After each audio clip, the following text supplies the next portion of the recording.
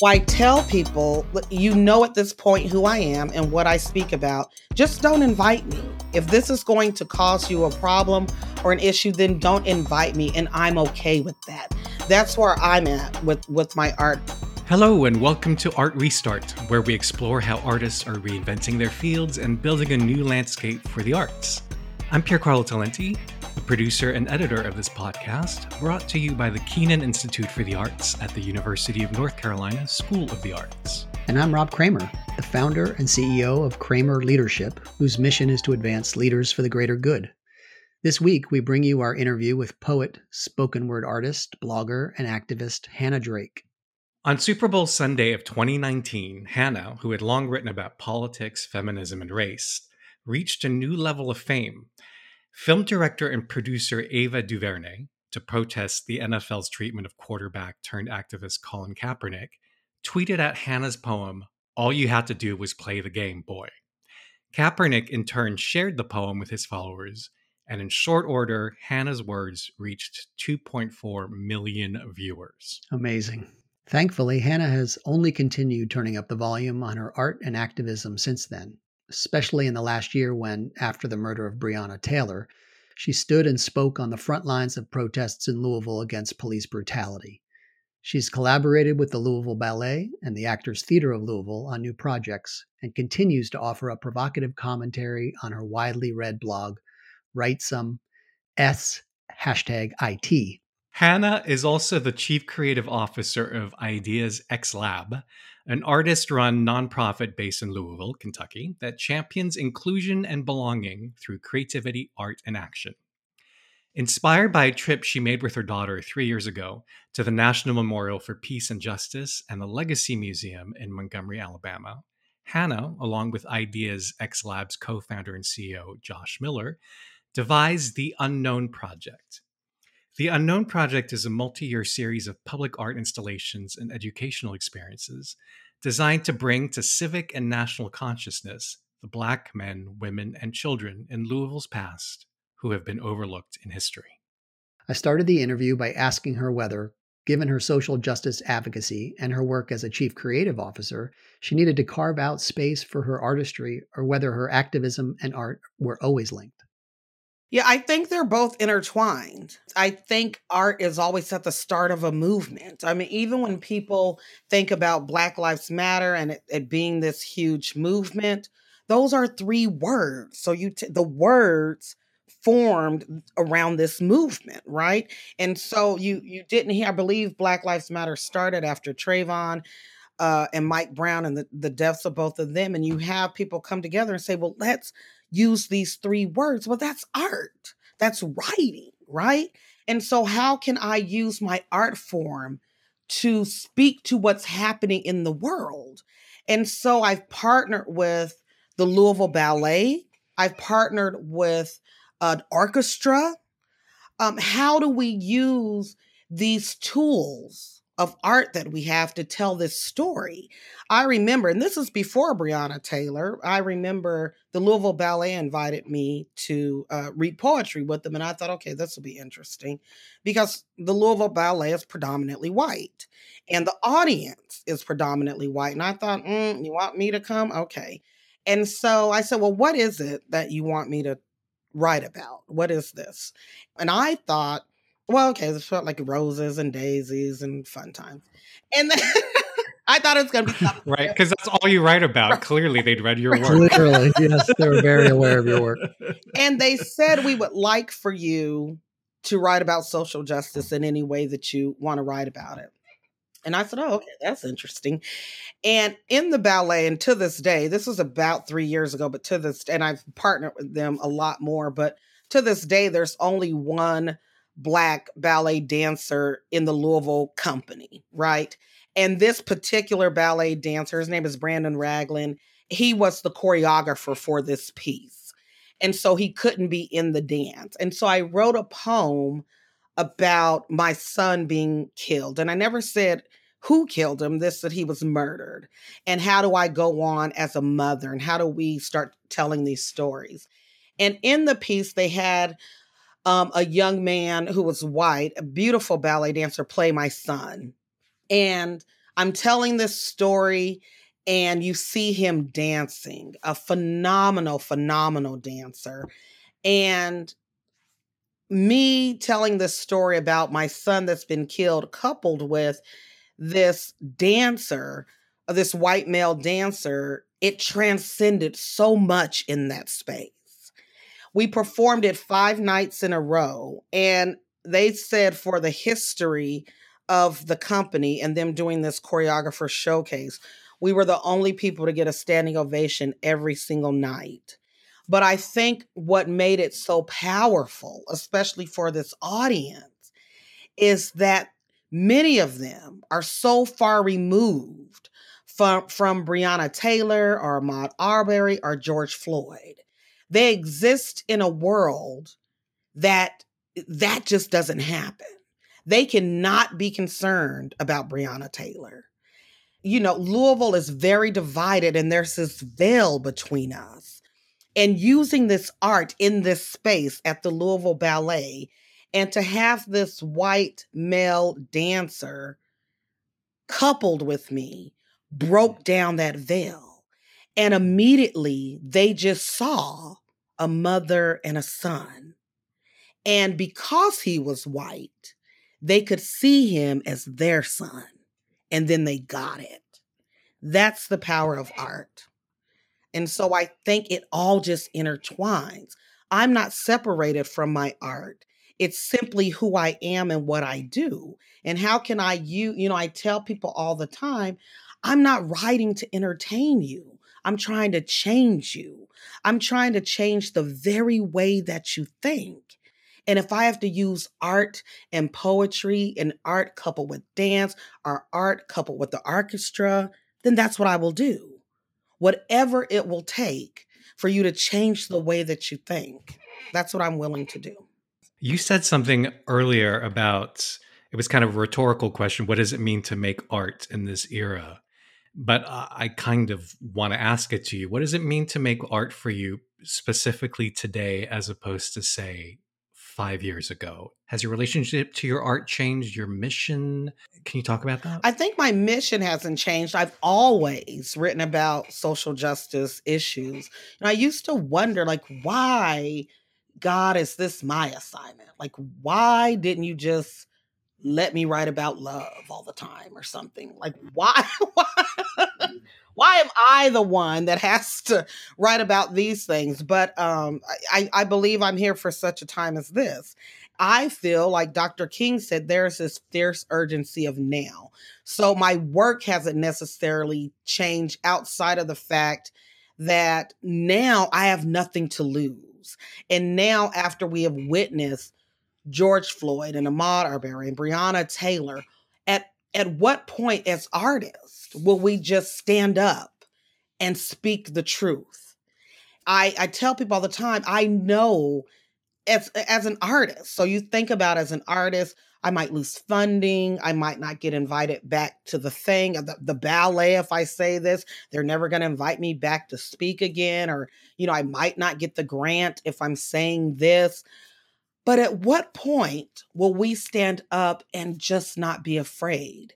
And on the flip side of that, at what point will people that fund artists and people that provide the grants know that it's okay to fund someone that is going to speak the truth? That artists shouldn't live in this constant state of fear that they might lose out because they're speaking the truth. That is what will change the world. And art is always at the forefront of a movement.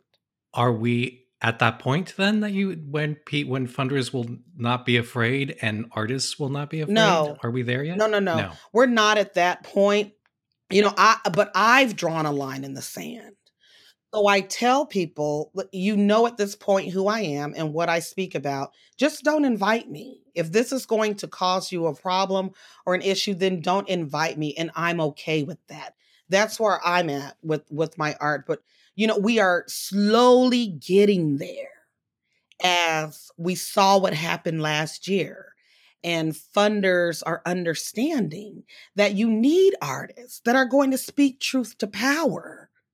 You need artists that are going to put this out in the world so that the world can change. And it's often music, it's dance, it's poetry, it's paintings, it's all the things art that tell people what to think and feel and what to do and how to move throughout the world. Art is doing that. That reminds me of a recent tweet you wrote in which you wrote, "The city has caused me immense trauma. Yeah. The city tear gassed me. The city pulled guns on my partner. And still I work to do something historical to impact Louisville." Could you talk about how you negotiate those complicated, those feelings, the kind of the deep hurt and the injury, along with your loyalty to bettering the city? How do you negotiate that? It's very difficult. It's like you're in a rock and a hard place, that you want to do something great and amazing, and you know that is needed for this city. This is a city that certainly needs arts and culture in it, and culture and art that is relevant. It needs that. And yet and still this city has harmed me and tear gassed me and has never once said, and probably never will say, it's sorry for what it has done. And so I still struggle with that. And my partner said, Hannah, you have to remember that the art that you are creating isn't for leadership in this city to get it. You're doing this for everybody else in this city to get it. And if the leadership doesn't get it, that's fine. But think about what you have done for everybody else in this city. And you know, some of the names came from people who weren't in Louisville. They're in Kentucky. And so I think it's for them. And I have to remember that. It's like in my poem Spaces, when I say I stand in these spaces even when it makes me uncomfortable, because I'm standing in this space for the people that are going to come behind me. And, you know, I tell people, you know, when I teach poetry writing workshops or anything, there are times, and it could be because you're Black, it could be LGBTQ, it could be Latinx, it could be because you're a woman, it could be many things, that you are going to have to stand in spaces and it's not going to feel good. And there is no getting around it. But you have to stand in those spaces because of the people that will come behind you. And there were people who stood in spaces so that I could stand in space, so that I could even do this project. And it was difficult, you know, to do a bus boycott, and they had to walk for years without taking the bus, or to sit down at counters and have milkshakes poured over their head, or being spit on, or try to go into a school and you know you're the only Black person or you're one of 9, you know, but they did that. They stood in spaces that made them extremely uncomfortable so that I could be in that space today.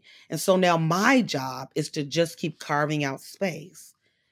And at times it's at the expense of feeling comfortable. You just go into it knowing this isn't going to feel good. But it's for a bigger cause. It's greater than you. How's your resilience, Hannah? You know, do you ever lose hope? Do you get discouraged? Oh, I get discouraged often. I truly do. I get discouraged, and you know what? It's two things. One, I get discouraged with the older people, and when I say older, I mean my age. I'm in my 40s, so around that age and up, maybe a little bit younger than me. But the young people, I see so much hope and so much promise.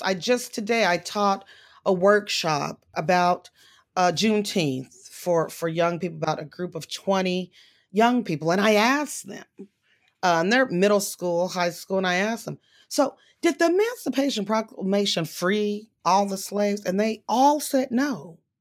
And I thought, well, you guys just made my job a lot easier because you already get it. And you have a generation that has grown up with the Black president, Barack Obama. They're growing up with Vice President Kamala Harris. They've grown up with gay marriage. They are growing up with these things that are just part of the world. And they don't understand why older generations just won't let it be and let people be. And so the young people give me hope. But sadly, and I will say this, People ask me all the time, Hannah, will there ever be a day there will be no racism? And I say, no, that will never happen. It could, but it's not going to happen because parents and grandparents keep planting the seeds. It could go away if we weren't instilling it in young people. Young people know nothing. They're not born in the world hating anyone. They are taught that. And as long as parents and grandparents and institutions and the atmosphere keep teaching that, then we will continue to have racism. And it's not until something different is taught, which is why you have all this pushback across the nation about, everyone wants to say critical race theory. I call it just teaching history. Right, exactly. We're just going to teach you some facts. And there's this pushback because as long as we can continue to teach young people all the lies that we've been taught, then we can continue to perpetuate the same thing over and over and over again. But once young people know the truth, even older people, they will do something different. I had a woman email me real quickly, and she's 64 years old, and she read about the Unknown Project. 64. And she had never heard about the Ohio River and slavery and enslaved people being sold down the river, and that there was this dividing line, that the Ohio River was this dividing line. And if you get across it, you can enter into states that were free states. She never knew that. And now she's learning it, but she's 64 years old and has this awakening now of what I've been taught wasn't really the truth. And when you know the truth, then typically, if you really embrace the truth, you do something different. And that's why there's such fear about the teaching of history, basically. I want to look specifically at your artistry as a writer and performer. And you described your work as being speaking truth to power. What needs to change to ensure that artists such as you can speak truth to power? That the work of poets like you can reach its intended audience? Is there something that could be reinvented if you could snap your fingers? I think if I could change anything, it would be how poets, one, are valued and funded, right? And so I think there are many poets that have amazing things to say, and they simply don't have access to say them. Or if they do say something, then they risk, like I said, not getting funding for something. And I wish that would change. Here I wrote this letter to the CEO of Churchill Downs last year, and I was very afraid. I knew that, okay, so we're in the middle of COVID, right? And I was like following all the guidelines. You got to wear your mask, don't gather in groups bigger than 10. Like, I was serious. I'm following all the guidelines. And the Kentucky Derby was still going on at that time in May. It's the first Saturday in May, they're having the Kentucky Derby. And our governor was like really strict. Like, every day he was on the news with these reports, and I appreciate him for it. He's on the news report, and don't gather in groups of more than 10, and you got to be with your family and people that you live with. And we were following this. But then he never said anything about the Kentucky Derby still running, and they were having 20,000 guests. And that could be guests from all over the world. And I knew instantly, okay, then Churchill Downs has the power in the state of Kentucky, because not even the governor, who has told us, his constituents, that we can't gather in groups of 10, he's allowing them to gather and have 20,000 people. And so I said, I need to talk about this, and I'm going to address this letter to the CEO of Churchill Downs.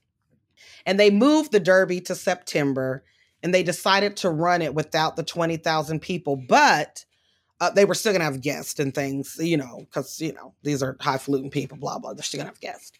So I wrote this letter, and I was afraid. I was so afraid, because it was obvious that this institution and this man has all the power in Kentucky.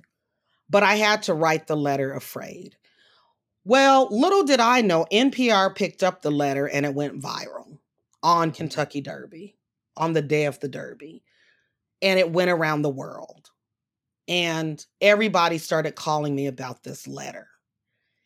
And lo and behold, as time went on, people started approaching me, telling me, thank you for writing that letter, because I've been trying to talk about Black jockeys, the history of the Kentucky Derby and Black jockeys, the history of Kentucky Derby and slavery, and they always ignored me. And since you wrote that letter, they have reached out to me and contacted me. And people started contacting me all over about Churchill Downs now reaching out to them. And I believe now at the Kentucky Derby Museum, there's this display, someone told me it's as soon as you walk in, of the Black jockeys that were essentially, here we go back to the Unknown Project, unknown, kind of erased and hidden. People kind of talked about it, we knew, but it was, Churchill Downs didn't put it to the forefront. It was kind of hidden. Like it was this dirty little secret that Black people really were winning the Kentucky Derby. And in fact, the first person to win the Kentucky Derby was a Black jockey. You know, so this history was kind of just hidden. And so I had to write that afraid. And I had to write that at the expense of losing out. Because clearly, I'm sure this man is connected to a lot of people in this state. But I had to do it afraid. And I had to do it at the expense of losing. I would hope what would change is that poets that come after me, writers that come after me, can speak the truth, and it's not at the expense of losing anything, but understanding that that is simply our job.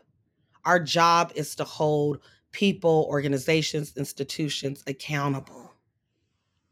And that should be okay. And it should not be, well, if you talk about this particular institution, then we are going to remove your funding, or we will blackball you where you won't be invited to speak at this or that or the other thing. That should not be the case. At some point, funders need to stand with artists and have the courage to say, we are going to support this artist because this artist is doing something to try to change the world. And that's what I'm trying to do. And I hope that people understand that I'm trying to write to change the world, period. And I shouldn't have to worry about doing that. And can I speak the truth or put food on the table? That shouldn't be the argument. I should be able to do both.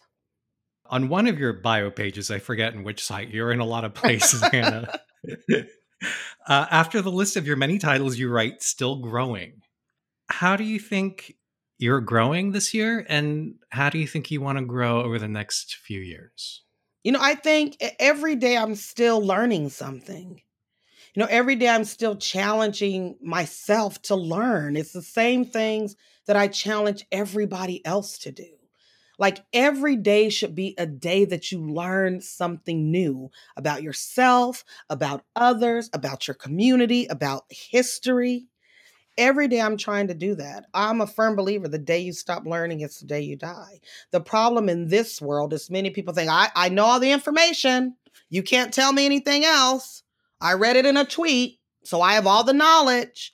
You know, instead of listening, it's okay to stop and listen to others who may have a different perspective and say, you know, I never thought about that. Even now doing the Unknown Project, I'll say this quickly, doing the Unknown Project, and we have all these footprints, you know, leading up to the Unknown Project and on the path. And I started getting emails and photos from Jewish people. And they said, my goodness, this project reminds me of this. And they started showing me these, I can't remember where it was, but it's these bronze shoes of different sizes of people that died in the Holocaust. I didn't know about this. And this connection now with how they see the footprints, enslaved people's footprints, and they're connecting them to the shoes of people that died in the Holocaust. So this is something now I can learn. And how instead of us thinking we are so different, how do we bridge ourselves together? Because we've both been through this struggle, two of the greatest crimes against humanity.